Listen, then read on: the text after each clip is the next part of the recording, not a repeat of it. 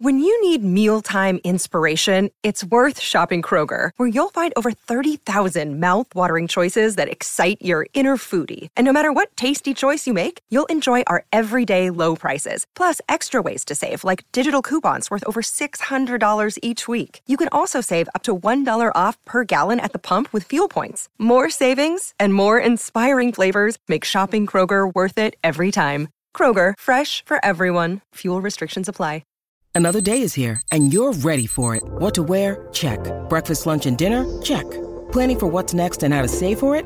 That's where Bank of America can help. For your financial to-dos, Bank of America has experts ready to help get you closer to your goals. Get started at one of our local financial centers or 24/7 in our mobile banking app. Find a location near you at bankofamerica.com/talktous. What would you like the power to do? Mobile banking requires downloading the app and is only available for select devices. Message and data rates may apply. Bank of America N.A., member FDIC.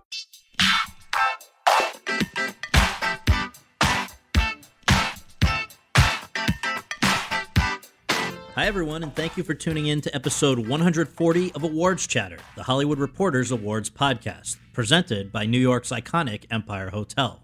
I'm the host, Scott Feinberg, and my guest today is one of Broadway's biggest stars, a man who just picked up his third Tony nomination in 4 years, this one in the category of Best Actor in a Musical for the musical adaptation of the 1993 film Groundhog Day that's currently running at the August Wilson Theater on 52nd Street, and a man who might well take home his first Tony Award on June 11th, the great Andy Karl. Karl, whose previous Tony nominations came for 2014's Rocky in the category of Best Actor in a Musical and 2015's On the 20th Century in the category of Best Featured Actor in a Musical, has had a remarkable journey to this point. But it's a journey that has never been more remarkable than it is at this very moment, when the dashing 43-year-old, who I've previously described as Broadway's version of Cary Grant, only buffer and with a great singing voice, is giving 8 remarkable performances a week in Groundhog Day, despite tearing his ACL on the stage on April 14th, just 72 hours before opening night. Over the course of our conversation at the Empire Hotel, Karl and I discussed a wide range of topics. Among them, how a working-class kid from Baltimore found his way into local summer and dinner theater, what inspired his move to New York in 1994, and what he was up to during the 6 years before he landed his first Broadway gig there as a replacement in Saturday Night Fever, how just 6 months after joining that production, he wound up married to one of his co-stars, the actress Orfeh, with whom he would also later appear on Broadway in Legally Blonde, what it's like stepping into an already up-and-running Broadway smash, which he did as a replacement in Wicked and Jersey Boys, as opposed to helping to create a show from the ground up, as he did with the musical adaptations of Rocky and Groundhog Day, how his performance in On the 20th Century, in a part that Kevin Kline originated and won a Tony for 37 years earlier, helped to pave the way for Groundhog Day, what it's been like bringing Groundhog Day from London, where it was a smash hit at the Old Vic and Karl's performance was recognized with an Olivier Award, to New York, and what it's been like in New York since he went down with his gruesome injury several weeks ago, and then, to the disbelief of many around him, almost immediately got back up. So, without further ado, let's go to that conversation. Step into the world of power, loyalty, and luck. I'm gonna make him an offer he can't refuse. With family, cannolis, and spins mean everything. Now, you wanna get mixed up in the family business. Introducing The Godfather at ChumbaCasino.com. Test your luck in the shadowy world of The Godfather slot. Someday, I will call upon you to do a service for me. Play The Godfather, now at ChumbaCasino.com. Welcome to the family. No purchase necessary. VGW Group. Void where prohibited by law. 18+. Terms and conditions apply. Hello, it is Ryan, and we could all use an extra bright spot in our day, couldn't we? Just to make up for things like sitting in traffic, doing the dishes, counting your steps, you know, all the mundane stuff. That is why I'm such a big fan of Chumba Casino. Chumba Casino has all your favorite social casino-style games that you can play for free anytime, anywhere with daily bonuses. That should brighten your day a little. Actually, a lot. So sign up now at ChumbaCasino.com. That's ChumbaCasino.com. No purchase necessary. VGW Group. Void where prohibited by law. See terms and conditions. 18+.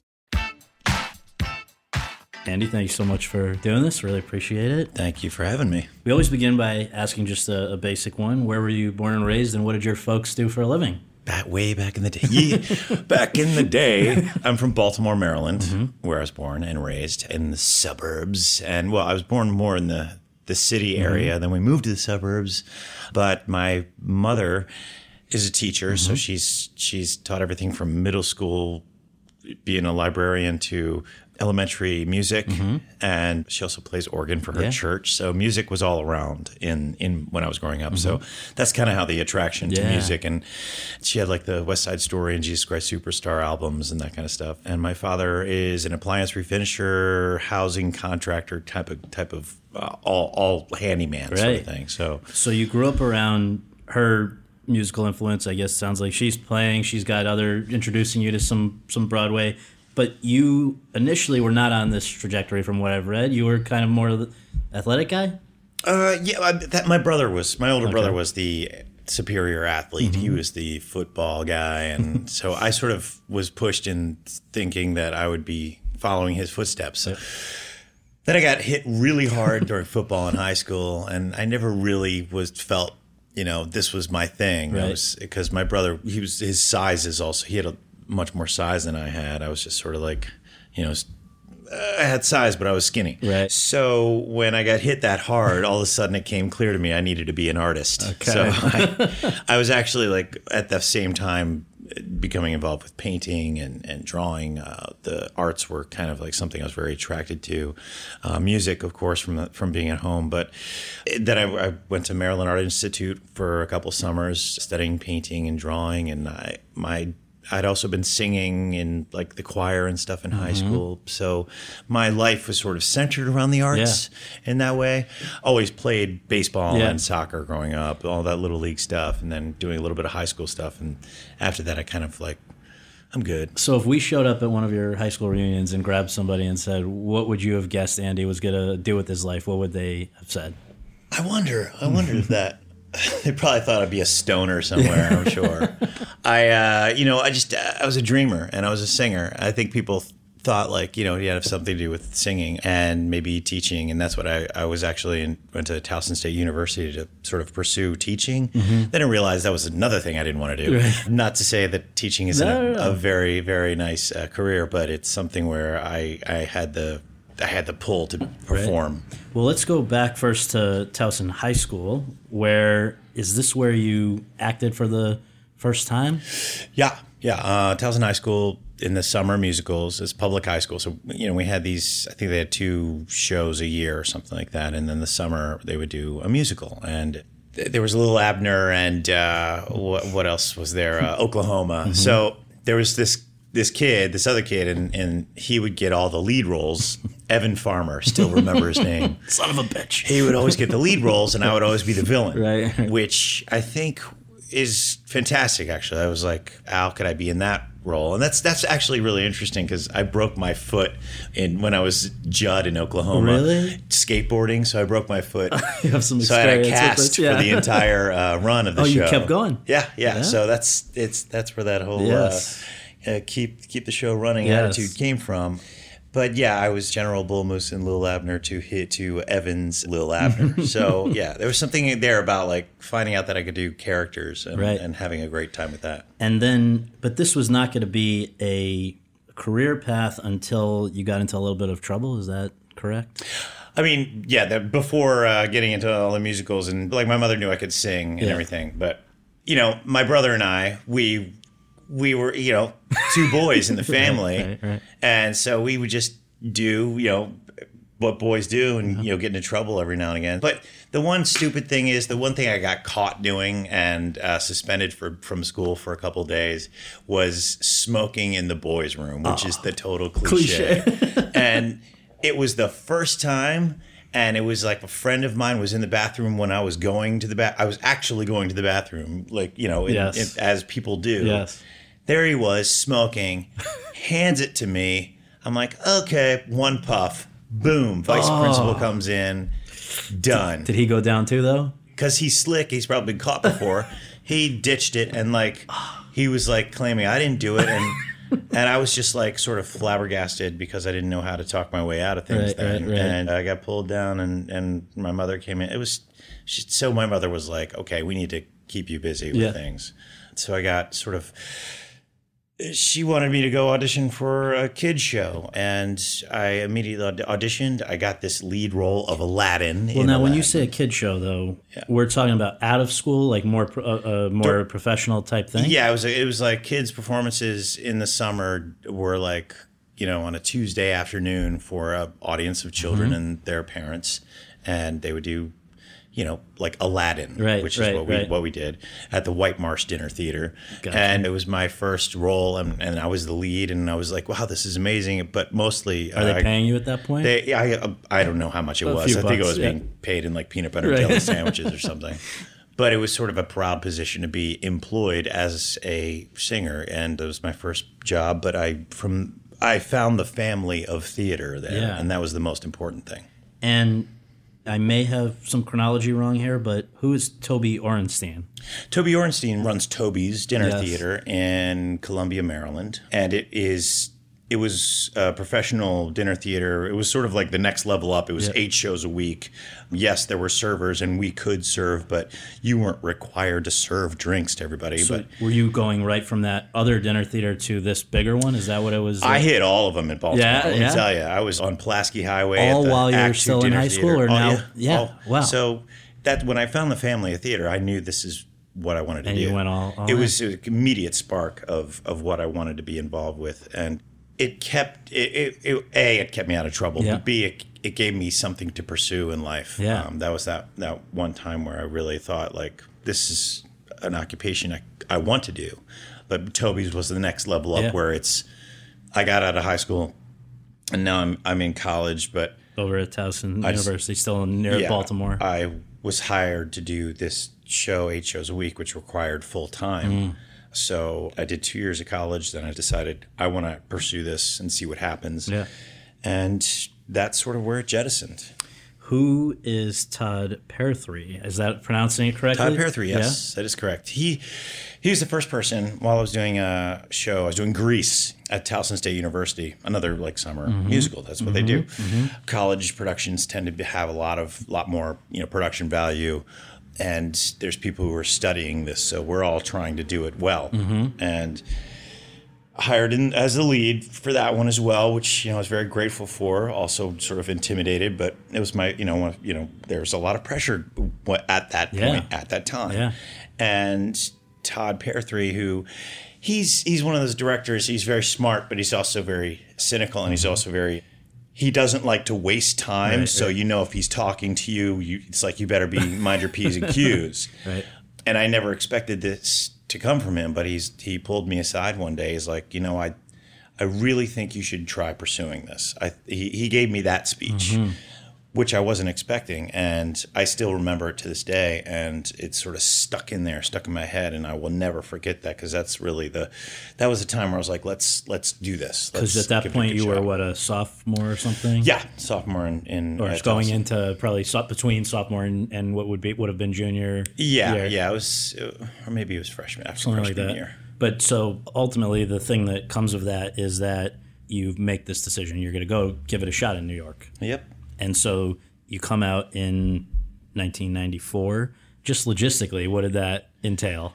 Luckily, I had met a friend who was in the same circuit as I was. She had moved up here before me, and she was renting a very small apartment. This is the New York excursion dream that you have. I had about $3,000 in my wallet, and just sort of like the dream to come up here and try it and look at Backstage Magazine and look at all the auditions and just start going. Yeah. And I knew from just to the fact that, like, I studied music, but I'd never really studied acting in musical theater. I sort of just came upon it through experience and through working at all those dinner theaters. So I had a little bit of experience that way, but I knew I had a lot to learn. Yeah. So any job that I would get, it was like I would just soak in everything, and I would talk to the lead actors who were equity actors hired from New York. And because at that point you're out here, and from 1994, I guess, until 2000, I think your Broadway debut was in 2000. What happened in the interim? You have to get an agent. You have to. What kind of work were you doing in those years? You start off doing Of course, one of the first jobs I got was a dinner theater called the Carousel Dinner Theater out in Akron, Ohio. Oh, Akron, really? Ohio. Oh, so you left town? Yeah, there was a lot of leaving town to go do these very yeah. quick gigs that were like maybe 2 months at a time, because they had these they do circuits of shows at these places, and most of them big musicals. Yeah. So there I would be in the ensemble, just and I'd get a few lines and thinking this was great. It was great. It was great to have a few lines to say, be a part of the process. Right. So, shows there, shows in Pennsylvania. Oh man, I forget the names of these theaters there. And back then you would acquire points or something to get your equity card. Okay. So you would work at several weeks. So you even get those from the dinner theater? Yeah, because they were equity houses. They would hire equity. So it would be about they'd hire all these non-equity actors to come in. And I don't know how we did it, but we would check off the points, and here's my employment, and I'd go to equity, and here's my 180 weeks, or I don't remember how, 18 weeks it could have been, under certain employment. For somebody who's not in this business or familiar with it, what is the value of attaining equity status? What is the value of attaining equity status?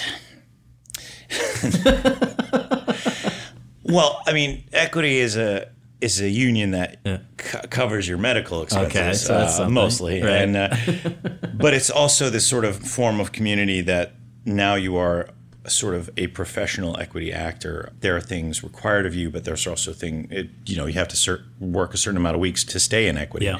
So it actually pushes you and drives you to find better and better projects and to make yourself better and better in the interim. So from there, that was just a sort of a status that became a thing that I wanted to pursue. Mm-hmm. I'm sure there's plenty of people in non-equity shows out there that are living their dream as well. I've done plenty of them, so I felt just as good doing those shows as I do now. I think equity just has standards, especially you don't have to wash your own costumes, that kind of thing. Maybe you do, but there's certain requirements upon everybody to become better, and that's sort of how it just kept going. A quick dinner theater aside, do you get dinner when you work at dinner theater? Or you can, yeah. But you pay for it. There's leftovers. Oh, there's yeah. Oh, we still have a lot of chicken leftovers, so that's what you're eating that night. Come on, man. I was cutting my teeth. Right. So now, how do you get an agent? What was the thing that made that possible? I was on the tour of Cats, yes, which is now across the street from where I work now. That's right. Rum Tum Tugger. Yeah. There was a girl who was playing Grisabella in the show. She had an agent.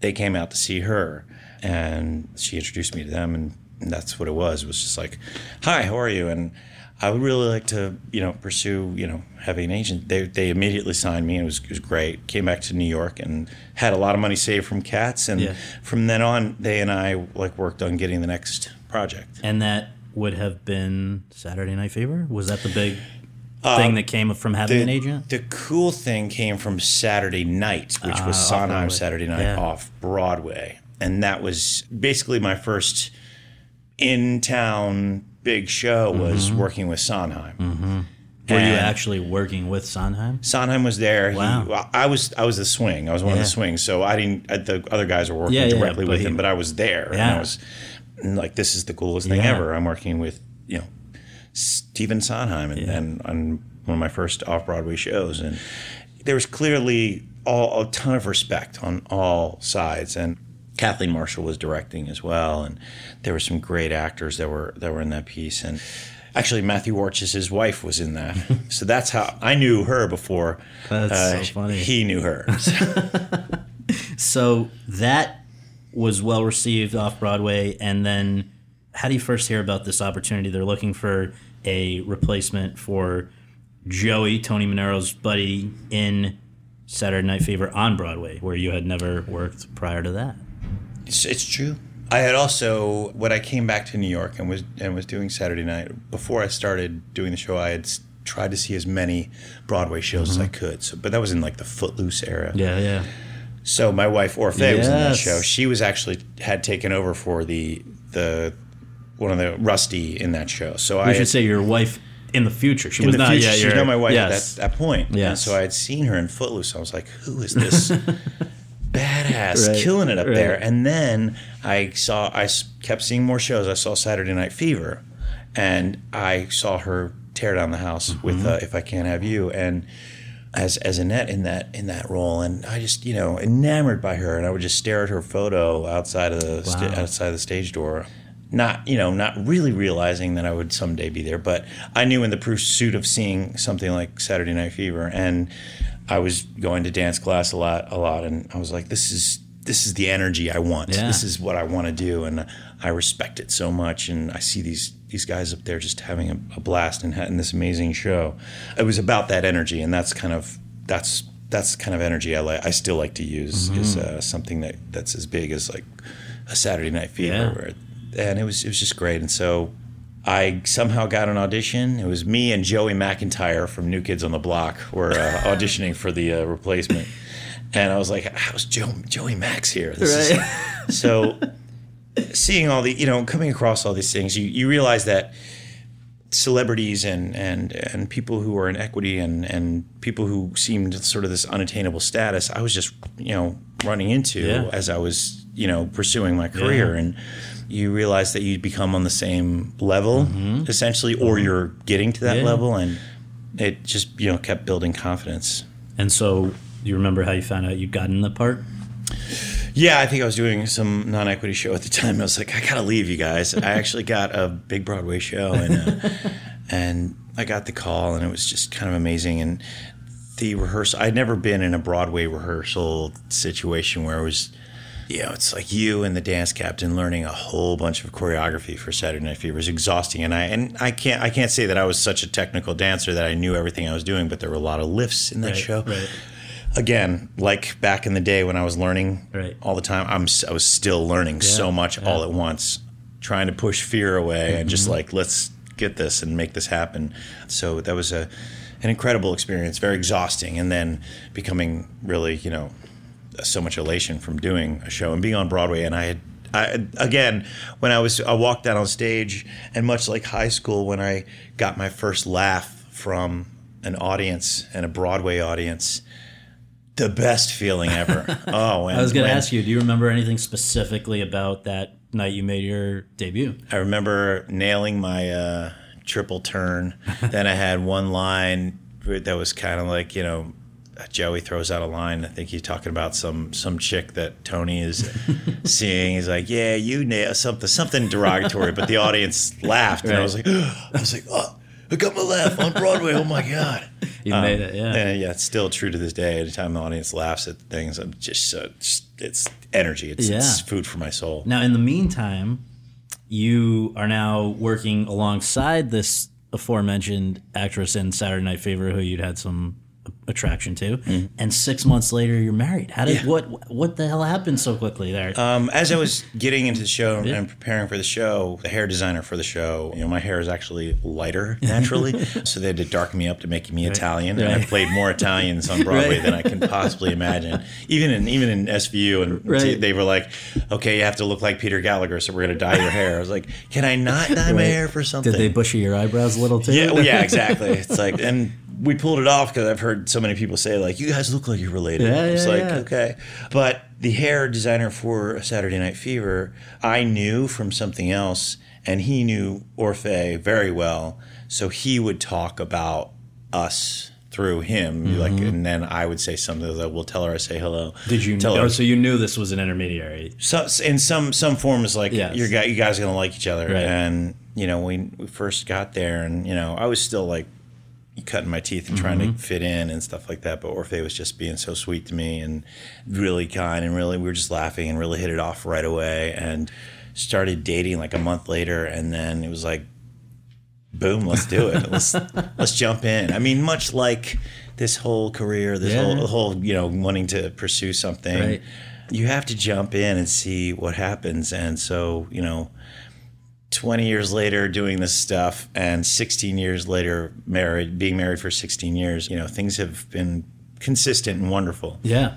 Well, one thing, though, that I imagine might have been a little challenging then, and must always, I would imagine, be a tough thing when you're both performers, is that, so you guys get married like a couple weeks after Saturday Night Fever closes, right? Mm-hmm.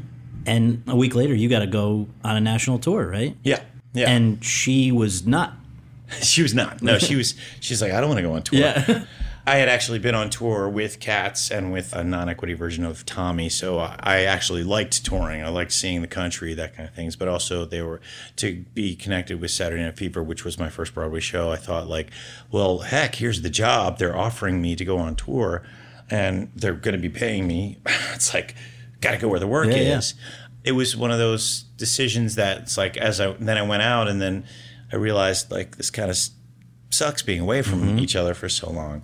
And she came out to LA or came out to like a couple places we were at, but it still was just like sort of, we were newly married, but we're both in pursuit of career. Right. So, right. And work, whatever career is. I don't know what career is anymore. It's more like, let's just work. Right. So it worked out fine. It was, but I was so committed to doing that show. And that's really one thing I just care about in my life is like the show must go on. Yeah. So stuck with it, barely remember any of it, just sort of did it and came back. We ended up doing a show intermittently I took a break from Saturday Night Fever where Orfeh and I could work together in Philadelphia for a couple of weeks or a month.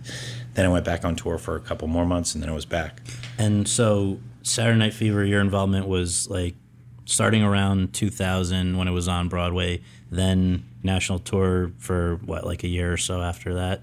Something like that, yeah. And then what I'm just trying to see here is, so you and Orfeh ended up working together again in Legally Blonde, which is 2007. But in the meantime, again, just so people can kind of appreciate, I think they see you when you're on Broadway, and so they're, oh, Andy, there he is again. But there are sometimes periods of time between these shows when you guys have to, you find other things to grind out and do and whatever. So in that interim period between Saturday Night Fever and Legally Blonde, what's it, a lot of off-Broadway stuff, or what was going on then? Wherever the jobs were, I think I did, gosh, these are just great career moves. Happy Days at the Falcon Theater, but working with the late Gary Marshall, right. which was awesome. I took over, full circle, for Joey McIntyre. Oh, my God. This is a very strange, weird world. Right. He was doing it out there, and then they called me up because I had auditioned for it a while back and went back out there. After that, came back and jumped right into The Wedding Singer for like 6 months or something like that. And those in between times, I'm sure I was working. I can, it becomes one of those things where, the gypsy actor comes out and you're just like, where's the work? You got to find it, especially when you're just trying to establish more and more of your name. And that's really the biggest thing on my side, through the past years is gaining relationships with people, and they know they can trust me and I can trust them. But when there's something like a period of 7 years between Saturday Night Fever and the next time you're on Broadway with Legally Blonde, how much of it is I'm happy because I'm working and doing things that I enjoy, and how much of it is I'm concerned, am I going to get back to be on Broadway again? There's always, never ever do I not finish a job and think, oh, I'm set. I'm going to get those phone calls. I'm going to be rolling in right now. I'll be pushing people away. Right. I don't think any actor must feel that way. I mean, maybe Morgan Freeman. Maybe he can relax. Right. Because they'll just call him up to do a voiceover or something. There's no actor out there. I don't even think there's any job that's like, I'm so secure. Right. I'm going to get my pension. We're going to be great. Right. It's about finding the next thing. But that's also that's the energy of an actor, which is great because we are when we're doing a show, we're thinking about 4 other things that we can be working on to progress whatever else we've got going on. Writing music backstage. Writing music. But in that before Legally Blonde was also Altar Boys, which was one of the greatest experiences. It was an off-Broadway show, but it was a show about being together as a team and becoming close as actors and close as friends and close as their characters on stage. That I learned a lot just from doing that show, and that was the energy I wanted to do, and it was also a very good showcase for all of us. Right. It was so much a showcase that's when Jerry Mitchell came to see it. That's when Jerry Mitchell said, do you want to be in Legally Blonde? I think you'd be great. And whatever I put you in, I was like, yeah, let's do it. So it became that. And then from Legally Blonde, Joe Mantello saw me and put me in 9 to 5. Right. And from there, it's like, he put me in Wicked after that closed. And So again, that whole thing is like, I've never felt like I've been so unsuccessful and I've had a terrible career in any case, in any setting. It's just been a matter of like, I love this. This is my passion. This is what I want to do. Yeah. It's turned into different things since those days, and I also like to learn as much as I can about everything, including writing music, including acting. So I've had great opportunities in the last just 5 years that have changed my whole perspective of what I do. Well, let's just briefly go through a few of these others now that you were becoming kind of a regular guy here on Broadway with, I guess, starting Legally Blonde. You're playing the UPS delivery man who attracts the character played by Orfeh. Yep. In part with one iconic line, which we might prompt you. Yeah, that was the UPS guy as they deliver. This one says, "I've got a package," and it's it's supposed to be an innuendo as well. Of course, and I played the hilt out of it, and getting that laugh was a good one. It was a great laugh. Right, and working every night now 8 times a week with your wife. Mm-hmm.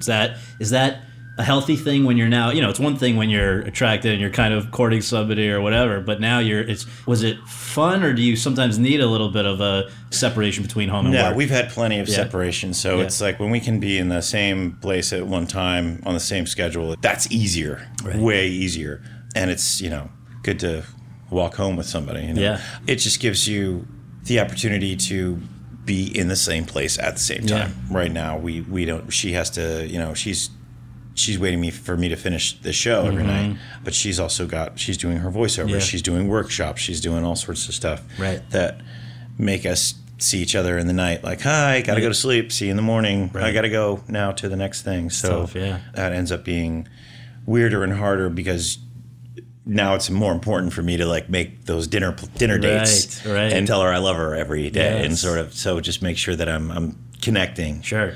So you mentioned Joe Mantello as the thread that leads to 9 to 5, I guess, having seen you in Legally Blonde.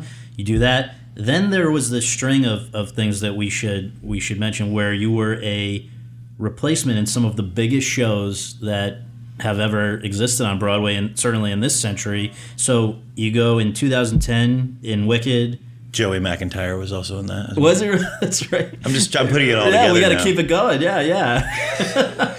And then 2011, you're Tommy DeVito, the black sheep in Jersey Boys, which goes basically through 2013 with the exception of a few months when you went and did The Mystery of Edwin Drood, which that one, I guess, in a way, really seems like a turning point, right? Because you got a lot of individual recognition for that, and I want to talk about that. But first of all, I think we got to just go back to what is it like when you're stepping into what is already a monster hit like a Wicked or a Jersey Boys? Is that intimidating? No, those are totally different experiences. Going into Wicked, I already felt going into it that it was like this global thing. It was something that needed to be a certain way in a certain type of show and there was parameters of things I could do. And by this time I was used to like, let's make up something that'll hit home on a different level. It's my own thing. So it's not that they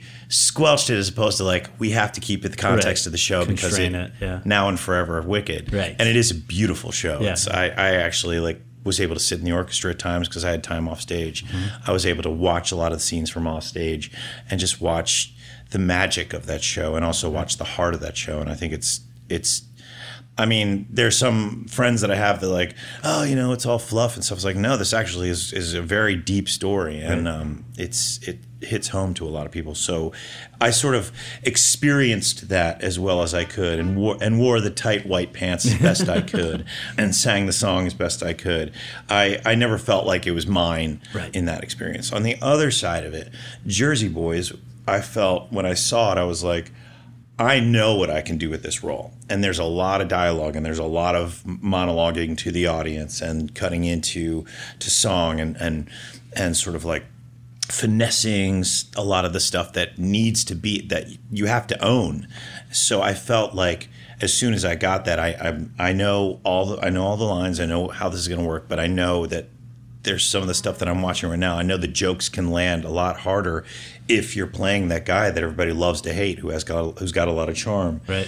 So it was, in that sense, I was able to be free with the character. Obviously, staying within the parameters of how the show works, that is another global thing. But if you don't have those four guys have a dynamic on stage, you're not going to feel what you feel every night watching that show. And I know from just experiencing it. And that's when I had such a great time with those guys as well. I knew we needed to connect on a friendship level and on stage. Yeah. And there was a lot of ping pong going out there, so it was great. So in those two shows, I learned a great deal, and I'm constantly learning every show that I do. I don't want to do something where it's like, old hat. Yeah. And so replacing was actually a great experience for me, and I was used to that back in the days when I did Cats. Right, so right. I understood it, and Starlight Express back in the day. Right. So I thank Andrew Lloyd Webber for the employment. Now, what was it though about Edwin Drood that convinced you to step away from Jersey Boys for? I don't know if you knew when you stepped away that it was for a finite period of time and you would come back, but what was it that even brought that about in the first place? I didn't know I'd come back, but Scott Ellis called me directly to look at me for this role, and I was like, I don't get it. Like, here's the thing that directors have that I don't understand. Right. And maybe if I were put in that position to hire people, I would get, is how they see it. Still, Groundhog Day, I was not like, how do you see this? And it works out great. Right. So being cast in Edwin Drood, it was sort of a prestige it was part of Roundabout. It was right. Part of an organization that does great theater and also hires top-notch people. Yeah. It's where I met Chita Rivera, who became a dear friend, and Will Chase and all those guys who were in that show, just and young talent too, right? It's you and Jesse Mueller. You've done okay. Jesse Mueller. We just we hit it off, and we would have ridiculous amount of fun on stage.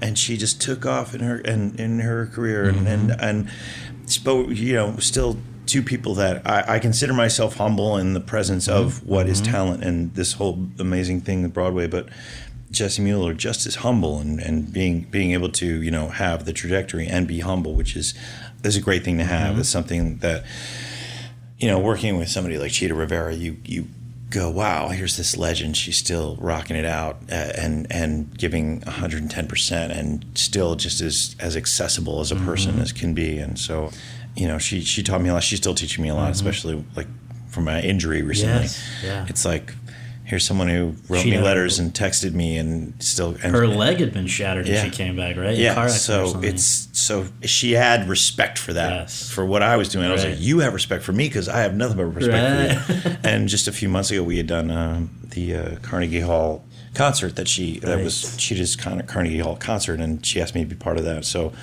it's all in respect. Sure. Coming from, the dinner theater days to now, it's a really... great leap in those experiences. Quick jump back for 1 second to Jersey Boys. That almost, just even the opportunity to audition to do that almost did not happen, right? Oh, I'm sure. Well, in the sense, like literally, it seemed like it was kind of a curse there. I sort of like, that was one of those points where I was like, I don't have any work. My agents, hey, do you guys know of anything going on? They said like, yeah, well, actually, they're auditioning for Jersey Boys. Great. So I go there. The first time I go to audition, I think there was what was it? What was that? It was one of the hurricanes. Something. It wasn't Sandy, but it was a hurricane. So couldn't go that day. The next time it happened. Next time I was able to go back, one of the biggest earthquakes that's hit New York happened. So that day didn't happen. It was really strange how things worked out that way. Almost, the gods telling me not to go do it or something. But I stand in defiance of all the gods now. Sure. The last 4 years, which happened to coincide with when I've been covering this stuff and have really been paying attention, this is why I'm particularly curious about these next questions that are coming up, because I've sort of seen the fruits of what we're about to talk about. So Rocky was on Broadway in 2014. It actually, though, took a number of years, like longer than usual, and longer than many instances, to come to fruition. You first heard about it, and again, this is a musical version of Rocky, you first heard about in 2011. How did it cross your radar, and how did you go after it? my agent, Richard Schmenner from Paradigm, who's actually, he just retired. He knows everything that's going on. So he says they're auditioning for Rocky the Musical, and like many of, I'm sure your listeners probably thought, what a bad idea. I certainly was like, really? Is it going to be like a sarcastic, pun about this show? Should I come in with a side of beef and hit it? So he told me it's very serious. Stallone is involved.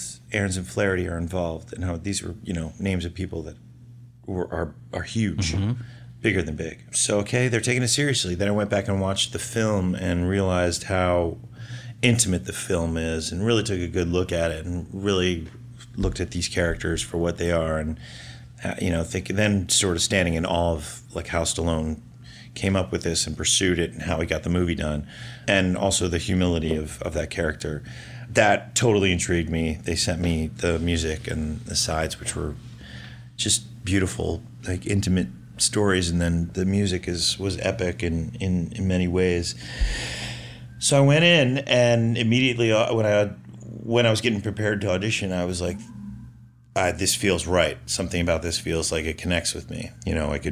I could drop into my low baritone. I could stay there. This is, all those musicals that used to be great in the old days. The baritone songs were powerful. Baritone ideas were. That's sort of where I learned everything. Yeah. Everything became tenor after that, with Wickeds and all that kind of stuff. So I was able to sort of sit in that and feel comfortable in it, and also sort of see a mountain in front of me with Stallone at the top of it. And I said, is this the time when I climb the freaking mountain and ask that trainer over there, I need you. I need to look, as big as I can, and ask myself, like, what can I do? Am I ready for this? I want to tear down everything and climb mountains. And this is just to get the part. Forget about once you. I want to show everybody what I got. Yeah. That's also, a humble, beautiful character with a lot of heart. So I auditioned, and I think.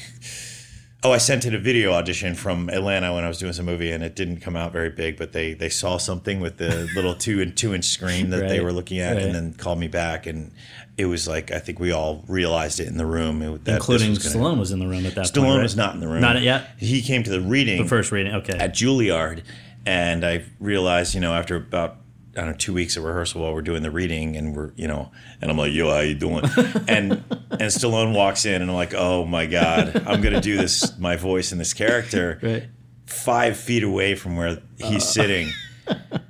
And I was just something about it. I was like, this is going to be, to me, it seemed funny to do this. Yeah. It's a once in a lifetime experience, and it was great. He was like, how you had the part already or not yet? I was doing the reading, so I had yes. I had it for that. Right. There's no guarantees for anything else. And in fact, what ended up happening was that, for whatever their reasons, I guess, I don't recall why, they decide we're going to do this in Germany first. Yeah. Meaning we got to get a guy that speaks German. Yeah. So therefore, for whatever the period that was going to be a year, it had gone away from you after all this work, and there's no promise that it's coming back, right? No, I think that was one of those things where I really fell in love with the role, and it was like, this is a bad position to be in, where it's going to go away for a year and come back. And I'm not in that echelon of actors who, like, he's that name that's going to push this through. At that time. And so,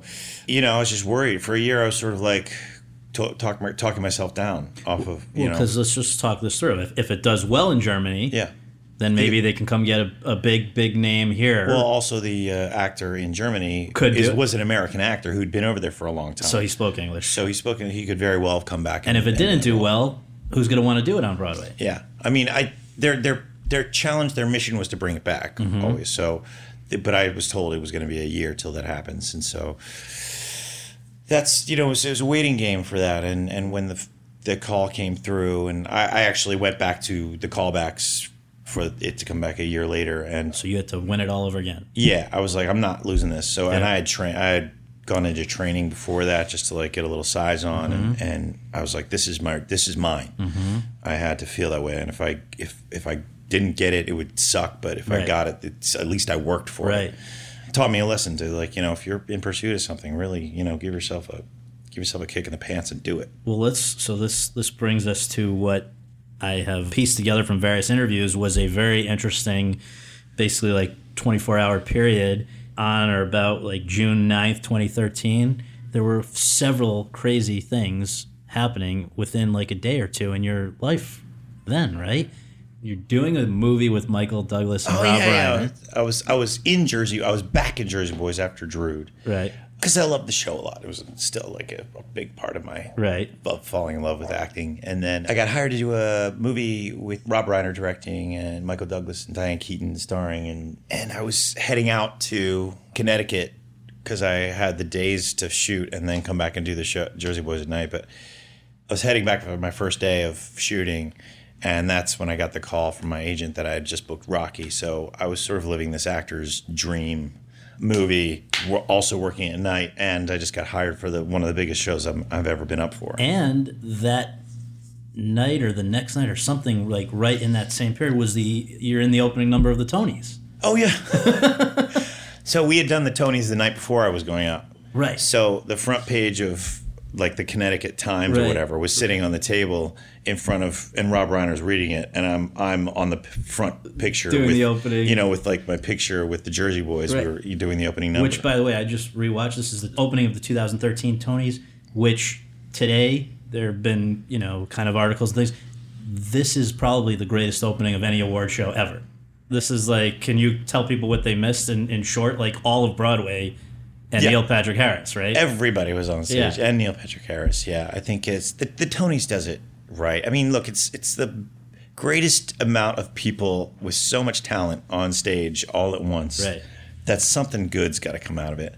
I mean, I like the Oscars and I like all that stuff. I like all those award shows, but I mean, when you watch the Tonys, it's kind of like different. You have a unique experience to watch some incredible talent. I think a lot of the award shows are getting bigger and bigger. The Olivier's is getting bigger and bigger. They're at the Royal Albert Hall now, it's production value. It's also this kind of stuff makes for great theater. Well, you go to the Oscars, you don't see people performing their scenes. You go to the Grammys, they might sing a song, but here you're seeing why people are being recognized there. Yeah. But anyway, so you coming back, so that was the day you find out you've got the part in Rocky. It's now going to be a $16.5 million show, which is significantly large. You're originating it from a classic movie that people know and love, and we've talked about some of the physical work that goes into just looking the part, but then you've got to play the part every night where one boxing scene is 5 minutes, another's 20 minutes at the end, the unbelievable finale. There's a reason that there haven't been many boxing movies on Broadway, because it's so hard probably just to stage, let alone to beat somebody up. And so when you're, getting ready to go into this, what was your feeling? Are you confident? Are you concerned? Are you nervous? Like, what was the vibe here? I mean, any movie to musical transfer comes with a bit of a skepticism for audiences. They go, and especially something like Rocky, which is hugely iconic, and that character is just such a staple in people's brains. That staple in a brain, that's a weird saying. I'm going to trademarking that one. Right. It was sort of like, okay, let's see how this does. But I also think that it did not get its just due as far as the stagecraft was really astounding. Yeah. I mean, people do remember the last 20 minutes of the show because it was the most incredible thing where this ring came down from the ceiling, took over the first 8 rows of the audience. The audience got up and sat behind like they were in a real event. Unbelievable. And the way that everything worked the way it did was an enormous amount of effort. But in that frame, how do you advertise this type of thing? Right. How do you sell it to make it, something that people will just come see and see and see? So there's a whole bunch of things that have to fire correctly in order for a musical to get where it is. So, but my job was, I'm Rocky, find the heart, find the truth of all these things. If you're gonna talk like this, it better sound like it's coming from your heart. You know what I'm saying? Because I can still drop into it now, and I can still talk to you like I'm actually Rocky. Because that's what Stallone did. Stallone, when he saw the reading for the first time, was talking the way that Stallone does, which is low, but it's not Rocky. Then he dropped into Rocky to show me how the character is. His eyes sort of glazed over, his his mouth became a little bit more of a draw and his shoulders started moving, I saw everything that he did to create that character, and I did everything I could to sort of find that Rocky in me. And so I took a lot of what he was doing, but still made it your own. Still make it. It's all about Rocky's heart, so it has to have truth, and it has to have comes from someplace deep inside of you. To that point, I would like to quote your wife on something about you at the time. Quote, "My dear darling sweet husband is a method actor, so there was definitely a gloomy cloud over the home during Rocky. Andy's a really funny guy. He's funny at home. He's funny everywhere. And it was the one time he wasn't funny. He didn't have that lightness about him. He was really tired. He was getting hit in the head 50 times a day. I won't say he was unpleasant to be around, but that was the most different he's ever been in our marriage because Rocky was coming home. Andy Karl was not coming home at that point," close quote. Does that sound, your perspective, is that correct? Every night was a fight. I'm getting beat in the head, and sometimes I get hit pretty hard. Hit, right. But it's choreographed, but you can't do everything. It's all full contact, but it's choreographed, so we know how to roll with the punches, and we don't, swing as hard as we can. Sometimes there was a percentage of these hits that would come because instinctually in our bodies when we're hitting, if you get a little energy behind it, it'll come rock you. And I blacked out for a second every now and again, or I'd get hit really hard where my neck would be like, wow. Yeah. So I would talk back with punches and I'd hit harder to his body. It's like, please don't hit me hard or I will hit you hard as well. So in that sense, if you watch the first couple scenes of Rocky, he starts off with a fight and then he goes home, ices his head, looks at a sort of a place where he just wants to lay down, not deal with anything, talk to his turtles. I would talk to my dogs, and I would go ice my my neck and sort of that was my life for 9 months or something like that from rehearsals till then. And so to some extent, this was really bearing fruit. You got rave reviews. You get your first Tony nomination for Best Actor in a Musical. But what I think you were referring to a few moments ago about the challenges of selling a musical in any situation, but now one that is based on Rocky and it's playing at a place as large as the Winter Garden, the show was struggling to make money, right? And I remember people speculating at the time that this was maybe because women don't want to see a show about boxing and men are reluctant to see a musical. So that doesn't leave you with a lot of other people. It killed me, though, so I can't even imagine for you, because anyone who did see it was just blown away by the whole spectacle of it and the whole thing. So I just wonder, it sounds like it was a very tough thing when you've put years of your life into bringing this thing to fruition, and then just 9 months into it, you're having, and when you guys couldn't be doing anything, it's not like somebody wasn't pulling their weight. You're just hearing that it's not performing. Yeah, I mean, look, that's one of the harder parts of doing anything in this entertainment business is the amount of time that you spend doing it to prepare it to be something great. And then you just, once it's out there, you kind of have to let it see how audiences are going to like it, how it's going to play, how it's going to sell. That's part of the territory. I did everything I could to make that happen. And so the people who did see it had an incredible experience. They were screaming Rocky at the end. They're cheering for me. I'm bloodied. I'm sweating. It's one of the experiences I felt good about what I did. Yeah. So I don't look back at it in any sort of regret of how do we not sell? That's totally my fault. Right. Or it was just, again, like I said, it takes so many things to fire correctly for a show to become a hit. But I still look back at it as I found something, a fire in me that maybe I had from doing this for so long, maybe I needed to find that fire and climb that mountain and realize that this is the kind of stuff it takes to become to take yourself to the next level. And it did not knock you down, because a year later, you're back on the 20th Century with Kristin Chenoweth in a show that probably got the best reviews of anything you've ever done, right? Yeah. So after Rocky, what happened? Oh, yeah. I think it was it didn't feel like a year. It was 6 months, something. Anyway, probably after Rocky, anything felt just a little bit of rest was great. But yeah, on the 20th Century, another Scott Ellis directed show. So I had sort of a rapport with him, and it was with Roundabout as well. And it was it was another show that I was I'm not familiar with the show. Kevin Kline played it. So, again, it's I feel like people call me now to step into big shoes. Yeah, Rocky, Jesus, yeah. Kevin Kline, Bill now Murray. Bill Murray. It's something where maybe I have that sort of trust from people that they know that I'm going to bring stuff to it, but I'm not going to ruin it. Right. That's kind of basically. That's what I tell myself every day. Just don't ruin it. So yeah, with On the 20th Century, a great chance to show off the comedy skills, which obviously, as my wife had said that, I was Rocky then, and now I was probably a little happier doing On the 20th Century. Just to let people know, this was like a buffoonish Errol Flynn, like early days Errol Flynn sort of climbing movie star who's an egotistical, like to the point of being hilarious. Yeah, it was pure ego. Right. It was purely about his shell and about making the next move. To have the biggest star be the woman that he's with, he was riding her coattails, much like I did with Kristen Chenoweth in Actual. And how's it working with her? It was great. It was many people.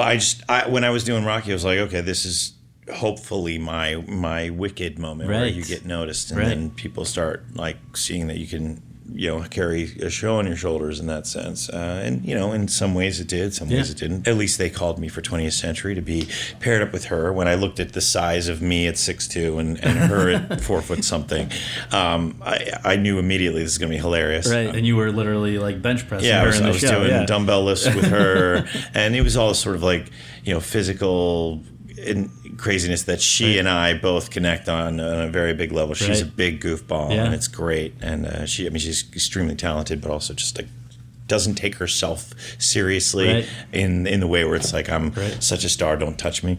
She takes her career very seriously, but she's really a funny girl. And so for you, that's second year in a row you're a Tony nominee, Best Featured Actor in a Musical in this case, and I imagine that is. All of this is somewhat what led the way to Groundhog Day? Yeah, Matthew Warchus saw me in 20th Century. He knew I could be a buffoon, but he also knew I had a dark side with some Rocky, and they needed a comedian. They needed somebody who could handle the singing. The singing is kind of all over the place with Groundhog Day, from swing to like a rock ballad I have to sing. Also be in that position of the responsibility of being in that lead position, which is it's a huge responsibility. I would say this show is just as physical. Groundhog Day is just as physical as Rocky was. And on the 20th Century, you're doing a lot of physical stuff. Luckily, I had some offstage talent. Right. But here again with Groundhog Day, I'm offstage for maybe like 3 minutes of the entire show. So it's a privilege, but it's another like get in there and work hard. And you were familiar with the movie, I imagine? Absolutely. Yeah.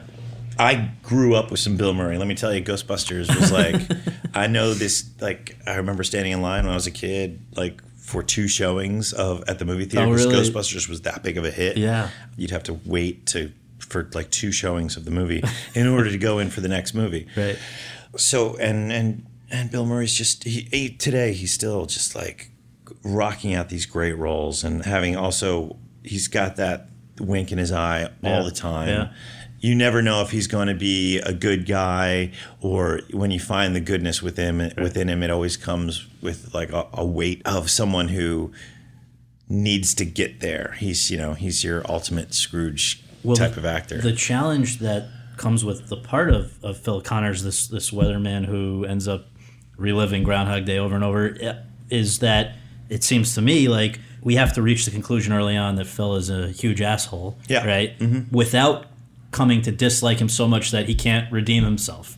And when it's Bill Murray, we know we have a history with Bill Murray before we see that. So maybe you're even less, you kind of assume Bill's going to come around and redeem himself just because we know it's Bill. Mm-hmm. For you, who some of these people that are coming to see the show may not have seen before, did you feel that was a big hurdle? How do you walk that line between making this guy so unlikable early on and yet not go over that line? It's one of my favorite things to do is play the guy that everybody loves to hate. I found that in Jersey Boys. Again, like we're talking about all these shows that I've done, and pretty much putting them all in a big jar, shaking it up, drinking that before a show, and realizing that it's everything that I've done ever in my life. Also coming with the actors' bitterness about, I didn't get that, or it's like, I've been working so hard and I don't get this, blah, blah, blah, blah, blah. All this stuff you can easily fall into the trap of thinking as an actor, like how awful this career is. So that was my way of finding the bitterness of Phil Right. Connors was just taking all the things that I avoid thinking of as an actor to stay positive, just grabbing onto the bad and just, making it apparent that I'm not happy to be there. Right. And the town that appears on stage really is the happiest musical theater town. It's almost so saccharine sweet because you're hearing all these people sing this hilarious Punxsutawney song that Tim mentioned, so great at writing a style of music that fits the type of people, and they're all smiles and they're all happy to be there. It's very easy for me to just play the exact opposite of that. I've even heard people talking to me, telling me, I've had friends come to see a show. I was like, there was no way you were going to be redeemed watching that first act. I was like, how is anybody going to like this guy? Right. And I was like, awesome, I did my job. Yes, exactly. That's where I find a lot of, I love that type of compliment. So you guys initially did this at the Old Vic in London. You got rave reviews. Eventually you won the Best Actor in a Musical Olivier.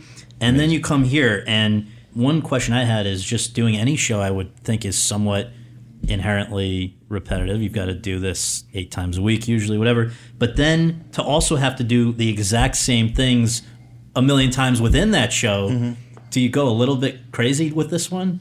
I go really smart about it. Yeah. I've had to be really smart about all the choices and about staying awake and aware, never going on any sort of you're just taking my brain out of it and just playing whatever's happening because I can't. So every night you're getting me fully aware. And anytime that I might drift off a little or I always find myself immediately having to be grabbed back into the show because I have to remember that this is the first day when I say this line. The second day I come around and I change that up a little. The third day is a little bit different, but they're all relatively the same movements, same actions. So what's easier about my part is that I'm linear. I can see what's happening all the time, and I can change it up in order to go to the next day. The other actors have to repeat a lot of stuff exactly like they did the next day and the next day. So I feel like their job is actually a little harder than mine in that sense.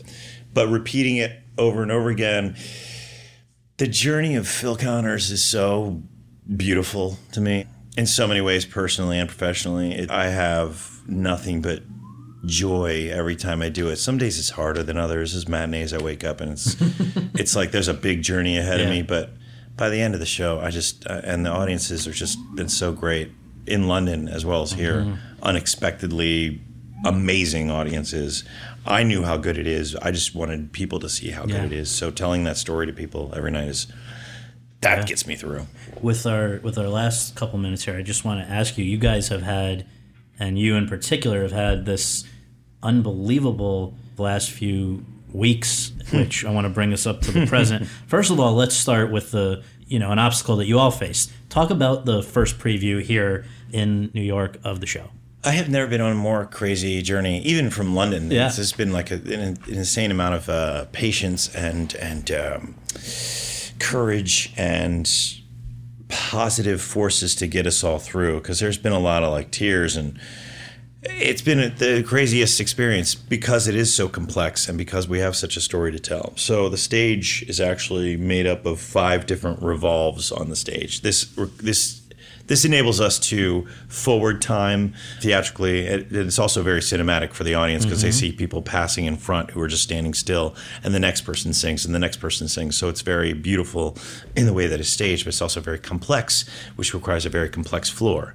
It doesn't look that way from the audience because the show needs to look pretty analog as far as what type of stagecraft we're using. So combining all of that, plus incredible choreography, plus the floor moving underneath you while people are in tap shoes, or I'm doing leapfrogs, or I'm jumping up on something, or and required to remember all these crazy lines and how we repeat them over and over again. It's very complex, most complex show I've ever had to do. So the first night of previews, the floor was having trouble because just in electrical issues, especially with Con Edison. I mean, of all the things that were just sort of failing us, were the electricity of the city is failing us. So the floor got stuck and jammed, and actually a piece of stuff underneath there broke, which they found out later. Total fluke thing that never has happened. at the first preview in front of an audience who were very like happy to be there. Yeah. So first 15 minutes I'm in, show's rocking, people were loving it. Floor stop for a good 10 minutes. They realize they can't start the floor up. In the meantime, what are you doing? I'm backstage like going, really? This is happening right now? Matthew Warchus comes back and basically comes up with the idea. It's like, what if we did a concert version for everybody? I was like, yes, I know this material stands on its own. Yeah. We got all these chairs pieces from the stage and just chairs we had backstage. We sat, everybody who had a line or a song stood up and came forward and sort of half blocked something. And I tell you, man, that audience was with us the entire time, and they gave us such love, and the material was so funny, and they knew how to suspend their disbelief anyway, because that's what you do in the theater. You kind of have to suspend your disbelief and be involved in this world that's being played out in front of you. I think it was one of the more unique, more special performances of theater I've ever been able to be involved with. So that's the very beginning of previews. Now, 72 hours before opening night, this would have been Friday, April 14th. You're in the second act of the preview, and what happens? It's a number called Philanthropy, where I'm saving everybody's life, or just saving their day. I'm running back and forth from stage left to stage right. It's a constant number where I'm moving and running and catching falling cats from the ceiling and fixing a holster for a gun here, then running off and changing a tire. It's something Phil has discovered that he can do. He knows everything that's happening, so he does all this stuff. So I'm at top speed running from stage right to left, leapfrogging over somebody to catch a woman falling out of a ladder. This is my Superman moment. So this is towards the end of that number, and I land wrong on my left leg, and my knee just slams into my other knee. Full ACL tear, which I didn't know at the time. I just knew that I went down hard. I luckily had put my forearm in front of me because there was a ladder that I catch her from, came straight for my head, and I put my forearm up. I didn't realize I had done that. I think it was instinct because I had a huge bruise for a couple of days. I didn't realize where that was from. And you're in excruciating pain from the knee? I was more in shock and awe of. I knew everything at that. It's hard to even think about today because I don't like thinking about this. But I just want to go dark for this moment because the after effect is something interesting. I had never sort of felt any loss like that in my life. I had 3 days before we were opening, and I had just won the Olivier. I had just gotten all these. I mean, people. I heard about good reviews. I heard people were just like slamming us with such good love for this show. And my producers were happy and everybody was happy. And just before the show ends, I go down so hard and I realized I had lost everything, all gone. I don't like talking. I hate talking about it because I haven't really been able to deal with it fully yet. Yeah. It's still a tender moment, but that's what I was hurt about most. The pain really didn't affect me. And actually, I've never had a pain pill since we started this, since I got this thing, because I also think ACLs are not really connected to a lot of nerve endings. So they're just, once they're gone, and you can't walk. It'll hurt to walk. I just laid on the floor sobbing in front of the crew, in front of the cast, in front of the production team, because I had lost it all right at the pinnacle with a show that was going to do better than anything I had been involved with before. And it was everything personal to me because I'm so in love with the show. So I spent like 15 minutes I'd say 5 minutes just sobbing, then 5 minutes thinking about what the hell are we going to do? And then I realized that... Because in the meantime, the curtains come down. The ENTs have shown up, and I'm sitting backstage just trying to figure out what the hell to do. And then I realized my next song is called Seeing You, which is really Phil Connor's time to access his time with this crowd, with the people behind him, and sing about something that is deeper within himself. And at that point, I told the EMT guys, just like, here, I'll sign that. Go away. I don't want you guys. I'm going to limp out on stage. I'm going to do this last number for this audience. And I sang the song with a cane in one hand and just limping through the next scene, which is really just, I had 2 more scenes to go. But at that time, it's when I look back at the crowd that's on stage and I sing about how much I haven't seen, and now I see so many things within everybody, and they were all in support of me. And so it became this huge life lesson thing that was happening all at once in the context of 15 minutes of my life. And it's so many things that are still happening and so many realizations that have come since then that it's every time I do the show from now on, it's a bigger experience. It's always been big for me, but this is a life lesson champion moment. You know, also going to the depths of seeing everything go away, to the wave of love coming at me, the appreciation for where I am in my life, and the appreciation for all the time we've just discussed on your podcast today of where I've come from to be here, all out on stage for the audience. And I have no problem exposing that to people because it's all been done for them. And so it's beautiful. It's beautiful and horrible and tragic and wonderful and elating and special. And I don't recommend it for anybody. No, but it became that decision of, this is either going to define you or this is going to crush you. And I chose for it to define me in that way where I'm going to get up. I don't like wearing a brace, which I still am wearing for the shows that I'm doing.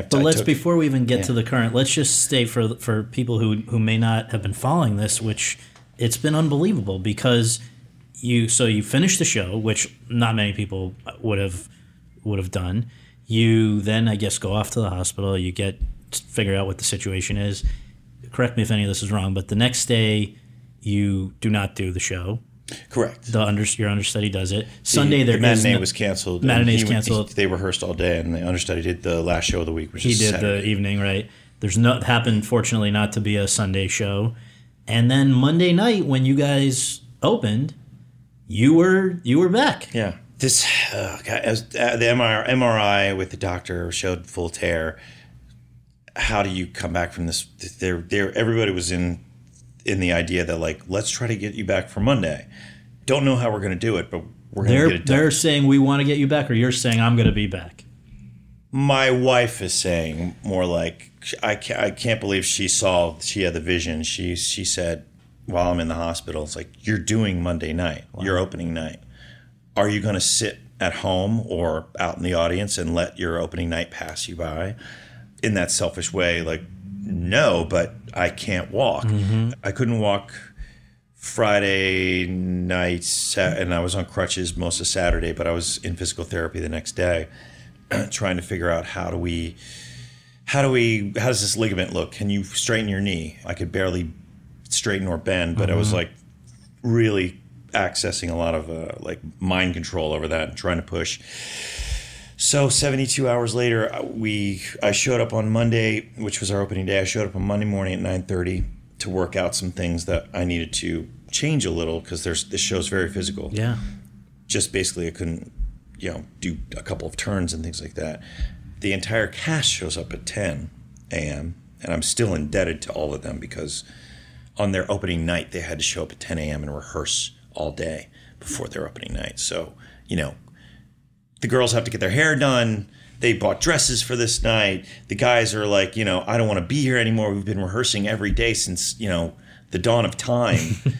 And this is how I felt because I told them, I'm so sorry. I emailed everybody. I said, I'm so sorry. And they were all just like, shut up.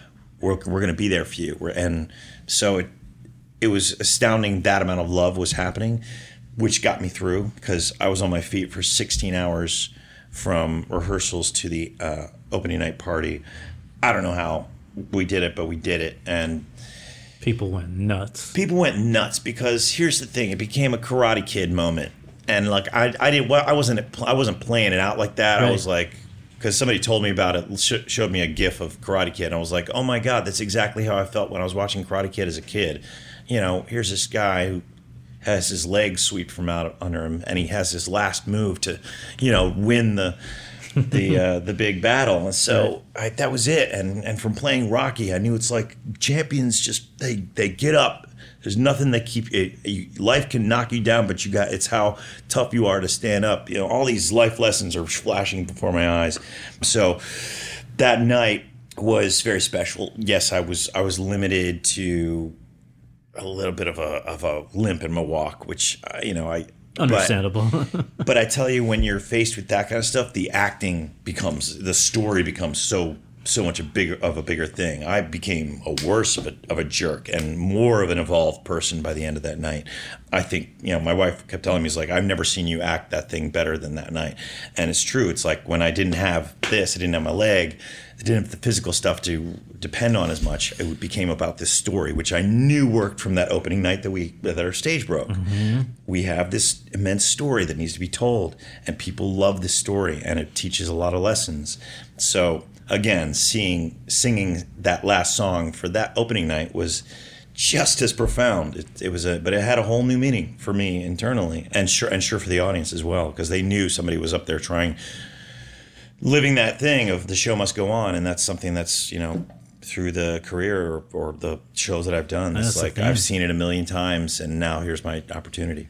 Well, I had the opportunity to see you that within a week after this all went down, and I mean, to be honest, I forgot that there had even been an injury until you kind of make the joking, winking reference within the show referring to your knee brace. But I mean, it's just an unbelievable story. And again, I mentioned to you earlier that I've only been really doing this beat for 4 years. And so I don't feel like I have the observer, performer familiarity with anyone else than I to the extent that I do with you, from having seen Rocky on the 20th Century and now Groundhog Day.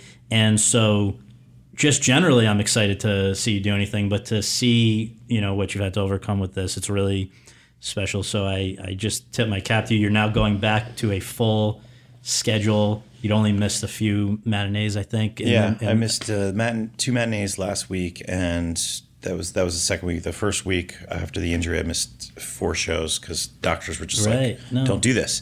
But after I got through this week, then starting the week now, I'm starting full schedule, and the doctors are impressed. Yeah, this is the kind of thing. And the professional athletes and things are gone for a year. I'm impressed. It's just an amazing thing. So really, it's hard to be cocky though, because you'll have a little tweak in your leg. You're like, I don't feel. No, but I gotta get through. People should know, it's hard enough to do 8 shows a week of anything when you're not on stage the whole time, when you're not severely injured. And when you're not, dealing with the emotional side of it, which, as you've acknowledged, is sometimes probably as a result of this worse than the physical. So anyway, I just tip my cap to you, and I really thank you for doing this. And there's no business like show business. No, listen to that song. You'll hear it again, and you'll get it. But I just want to say, I realize this is how people in the theater are. Yeah.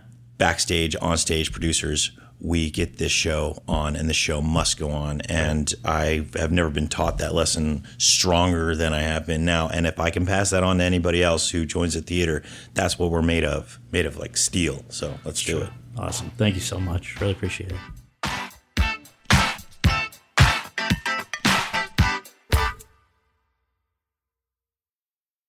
Lucky Land Casino, asking people, what's the weirdest place you've gotten lucky? Lucky? In line at the deli, I guess? Aha, in my dentist's office.